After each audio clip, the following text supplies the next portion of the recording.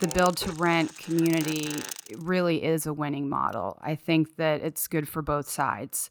Um, it's efficient for the builders, the developers. It's something that can be traded entirely very easily. Um, and so I think that it makes a lot of sense, and I think we're going to see more of it. Willkommen. Benvenuti. Bienvenido. Welcome to the A-Fire podcast, now streaming on Apple, Google, Spotify, and more. Long predicted by demographers who saw the coming increase of households not offset by new construction, the U.S. is now experiencing a housing shortage, and it's going to take a lot of work to fix it. The NAR reported in June that we will have to build 2.1 million homes a year for the next 10 years just to catch up with demand. Prices are climbing, and not just because of COVID. Renting your home has never been more appealing for more people. So to help kind of unpack that trend and where it's going and what the opportunity might be for investors, that's why we're really fortunate to have here today on the podcast a couple of people to help us unpack what this trend is and what we can do about it as investors. So we have John Thomas, who's a partner and leads the global real estate practice for Squire Patton Boggs, and Stacy Krugman, also a partner and a member of Squire Patton Boggs' global board, to open this up. So Stacy, John, thank you so much for joining me on the A-Fire podcast. Glad to be here. Yeah, thank you. Thank you for having us. So, the single-family investable market, where institutions were investing in rent-to-rent single-family homes, really seemed to start around the GFC.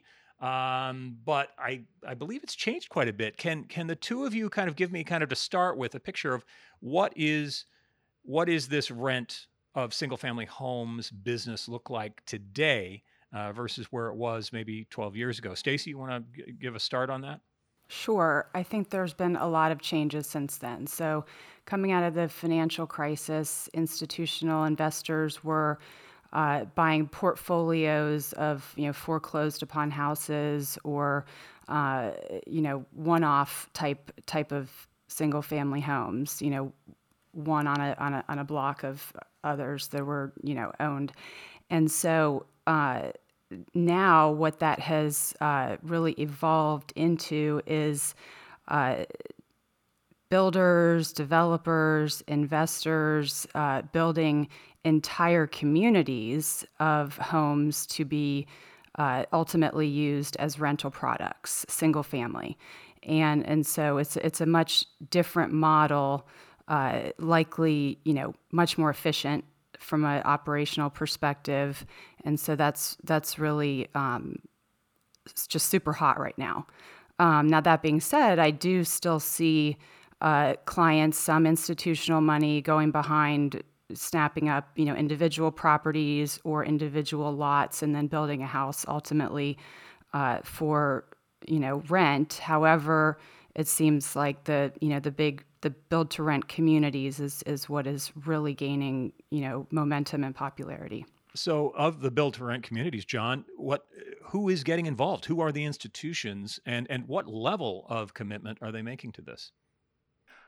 At this point, institutions are still a minor player in it. I mean, we're seeing large home builders, the Lennars, others like that are active in the space, and Wall Street, has backed them. We've seen some of the big investment banks, help raise money for large projects, large investments in it.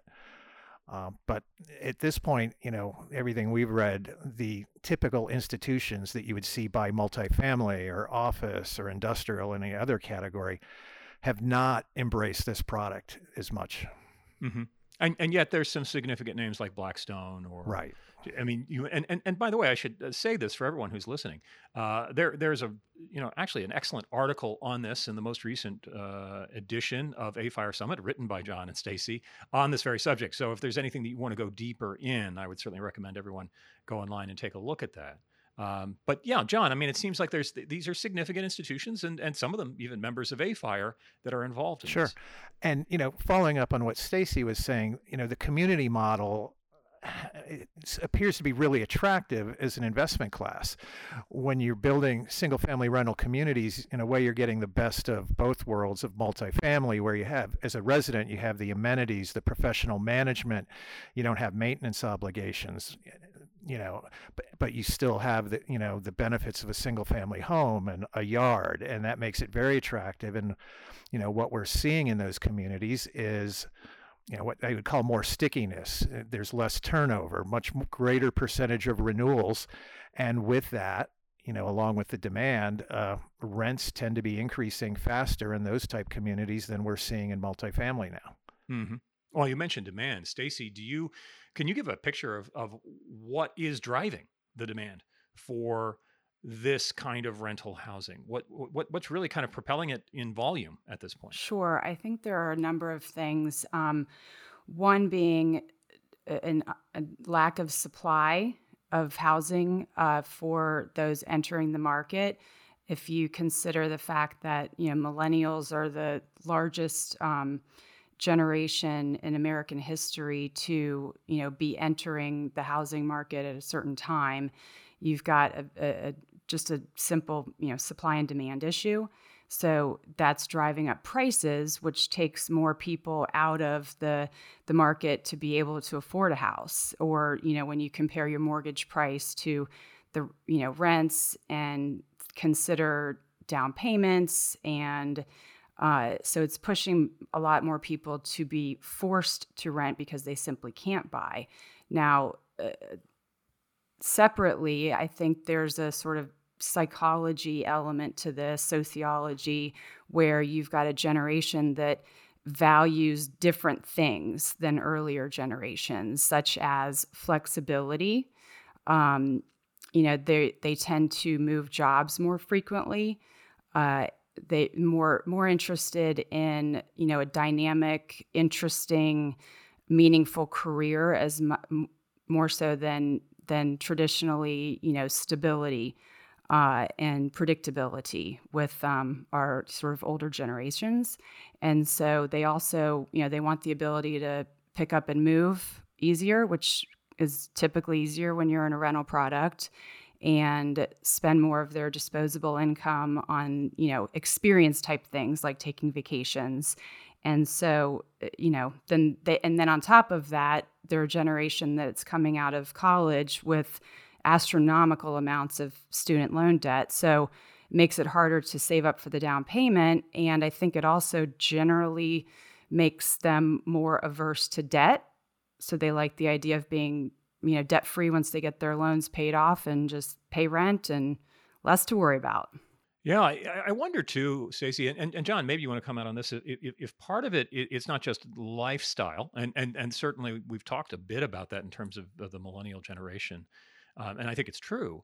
But I wonder too if there's a bit of a risk assessment that's taking place as well, even if they have the money, and some do, to perhaps buy a house, still not buy a house. I wonder if perhaps that's seen as a riskier bet, especially given the great financial crisis, especially given the very dramatic outcomes of global warming in some of our most populous markets. John, do you think that there's a risk assessment that's going on as well? Certainly, and I think you've nailed it. We have people that, the great financial crisis was not that long ago, and it was a shock to everyone because we've been told all our lives the best investment you can make is your own home. It's the American dream. It is the source of wealth, and your retirement, it's your retirement nest egg is the equity you will build in your home. And, probably for the first time in any of our lifetimes, we saw housing values drop dramatically. I think the last time that happened was, in the early 90s, perhaps, where I have some friends from school that actually, sold homes at a loss when they had their jobs transferred. So, you combine that with a lot of the points Stacy made about, a generation that wants flexibility and the ability to change jobs, and it's fewer ties, and it does create you could almost argue a sense of freedom that, if you are tired of this area or your job, you can pick up and go and not have to deal with selling a house and paying off a mortgage and things like that. But, the other part of this, though, it's not just the millennials, though. I mean, we're seeing a lot of baby boomers who, when they downsize, will, instead of, buying a condo in the city or a condo at the beach, are attracted to this because, again, it gives them some of the amenities they're used to in terms of a house, smaller size, and less responsibility for maintenance, which is probably the last thing you want to do in retirement. Agreed. Well, it's interesting the way you described the desire to be able to pick up and go, and the ability to change jobs and all these kinds of things without incurring extra cost.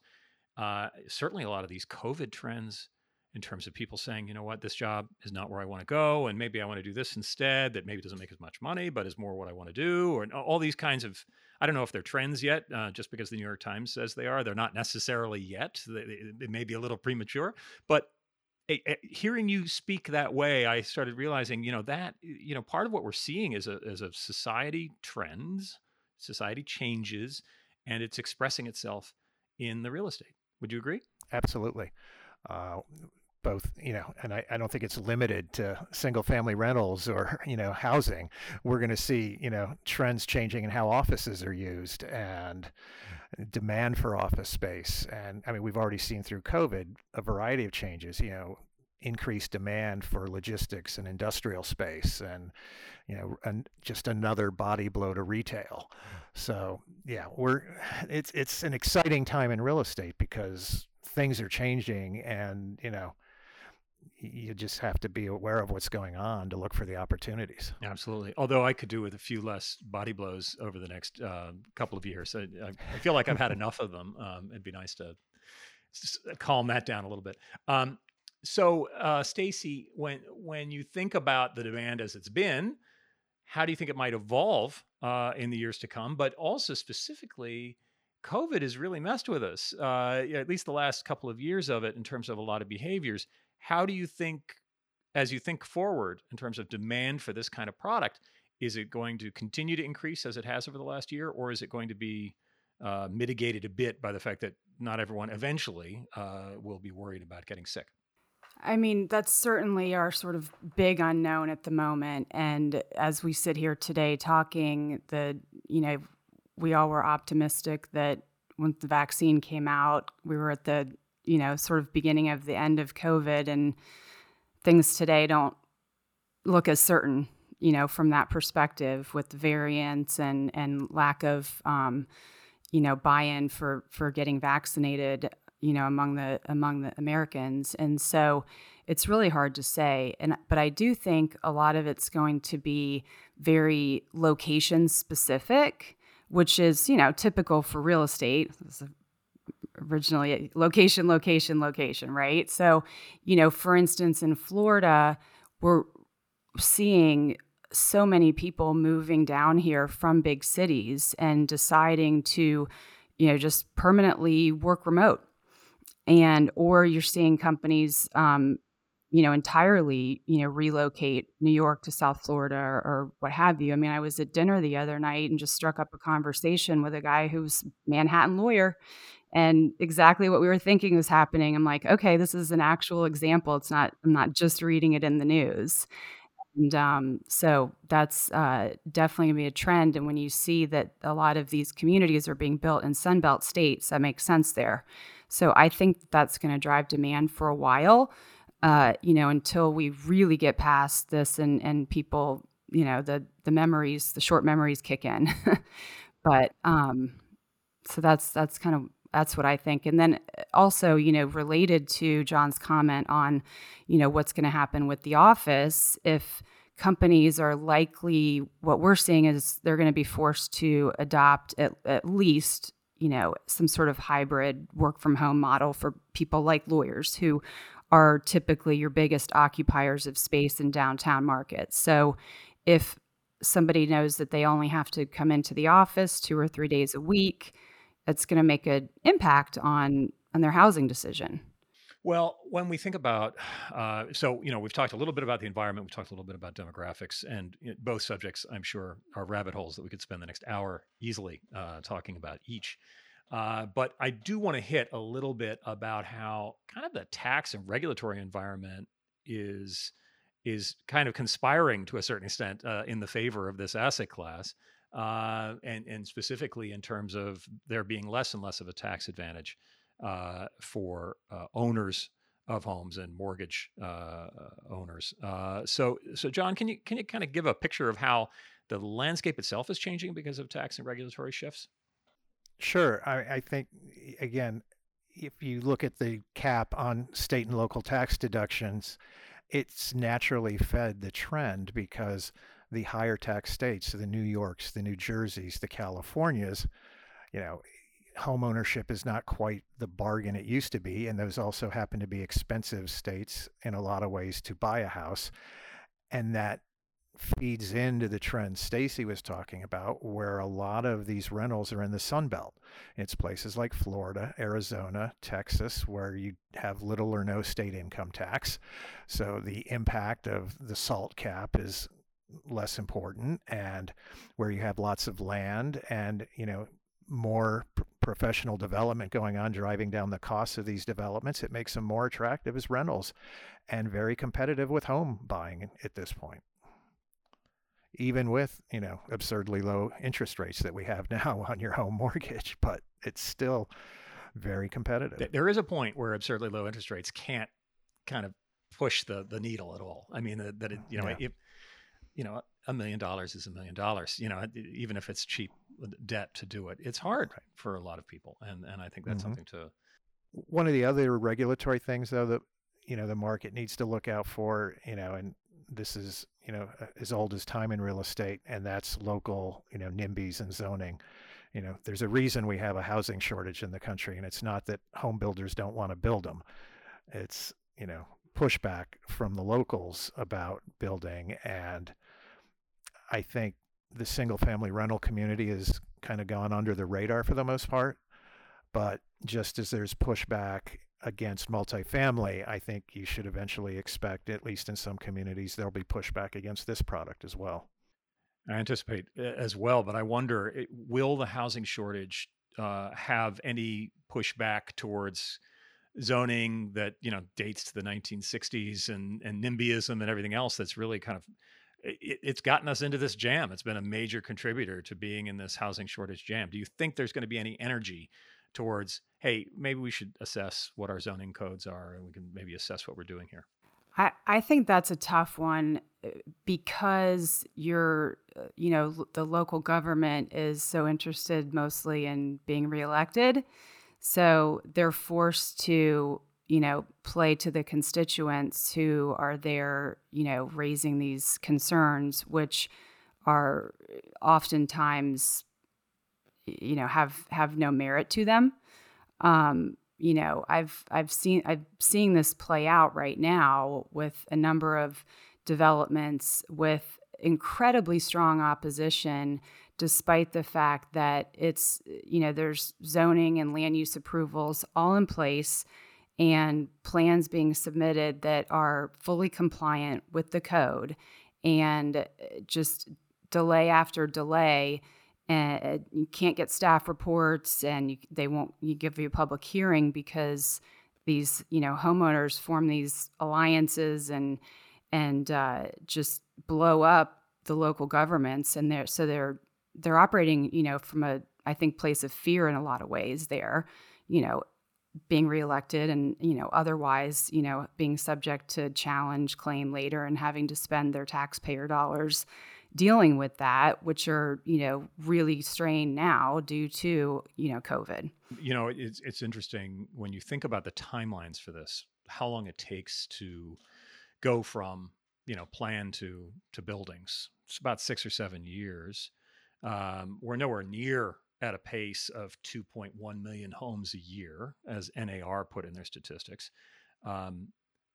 We could very well be going from a housing shortage to a housing crisis. And I wonder what that point is, because at that point, change will have to happen. If things cannot stand, they won't. that it will kind of go into a different direction. But I do think it's a real concern, not just for real estate folks, and certainly, I listen to developers, and they're miserable. They want to build, they can build, they've got everything that they need to do it. The supply chain is wonky, but they can work around it. The problem is that they can't convince a city that actually an apartment building would be a good idea, or maybe a rental subdivision would be a good idea in terms of bringing new people in and making housing more affordable. So where do you think this is going? And I want to hear from both of you on this in terms of what do you see coming on the horizon, the future? What are you excited about? Coming out of the financial crisis, you saw a huge apartment built, like, multifamily was the thing then. And that was because all of a sudden, a person's ability to obtain a mortgage to buy a house went from, likely to highly unlikely. And so I think that, I think that this model makes a lot of sense. And I think it's really just sort of the smart evolution of like buying the portfolio of scattered homes. And it's the other thing. There's a lot of efficiencies when you think about financing. If you've got scattered lot portfolio, it makes it, a lot of banks don't want to look at that because traditional commercial real estate lenders are saying, well, okay, I'm going to have a mortgage on, all of these properties, and we're going to have to do diligence on each one of them, a phase one, surveys. And they're like, I don't even want to touch this. But then, so you really would you're looking at having to build a portfolio and, finance it really using like a mezzanine structure, private lenders. And so it does sort of, it changes the landscape a bit there in your cost structure. And so I think that that's another reason that it will continue to be popular. On top of that, it's got flexibility in the exit strategy because, for instance, you could structure, think of your single contiguous lot with all single family rental homes. That could be one lot, from a zoning perspective, or you could plat it.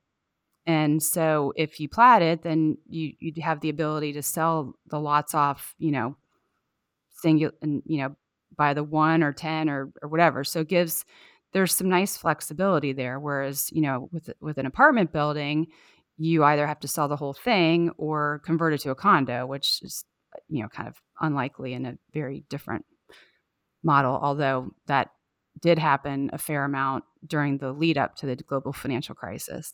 Yeah, I love this model. I mean, before I was a lawyer, I actually was in the multifamily property management business. So I'm really, fascinated watching the same things we did in multifamily be applied on a larger scale, with single family homes, and taking, and multifamily's always been, I think, considered one of the safer investments in real estate.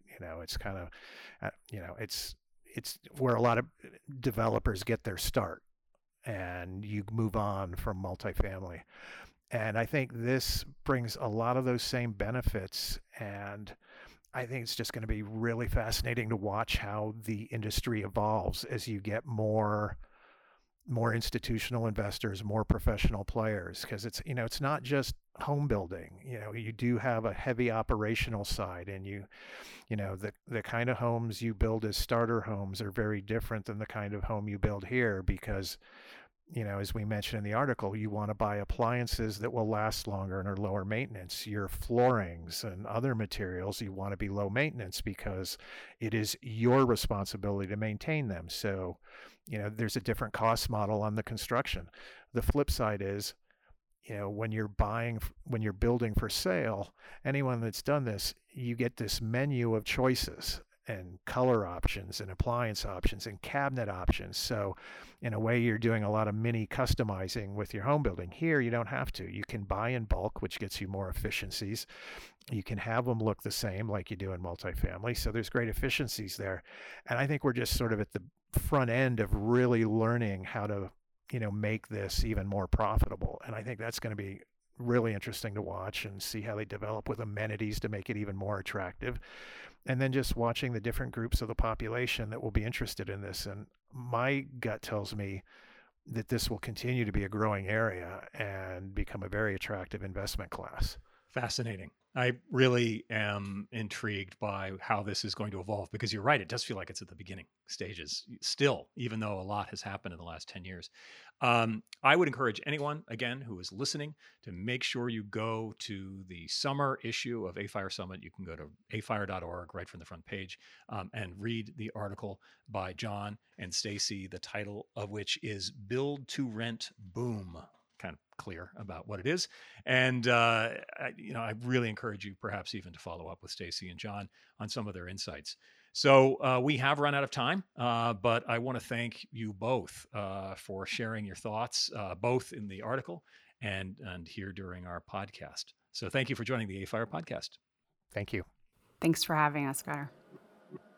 You've been listening to the AFIRE podcast. Remember to subscribe on your favorite podcasting platform, including Apple, Google, Spotify, and more. AFIRE is not engaged in providing tax, accounting, or legal advice to this podcast. No content included here is to be construed as a recommendation to buy or sell any asset. Some information, including the AFIRE podcast, may have been obtained from third-party sources considered to be reliable. AFIRE is not responsible for guaranteeing the accuracy of third-party information. The opinions expressed in the AFIRE podcast are those of its respective contributors and do not necessarily reflect those of AFIRE. To learn more about the AFIRE podcast, including underwriting and guest opportunities, visit afire.org/podcast.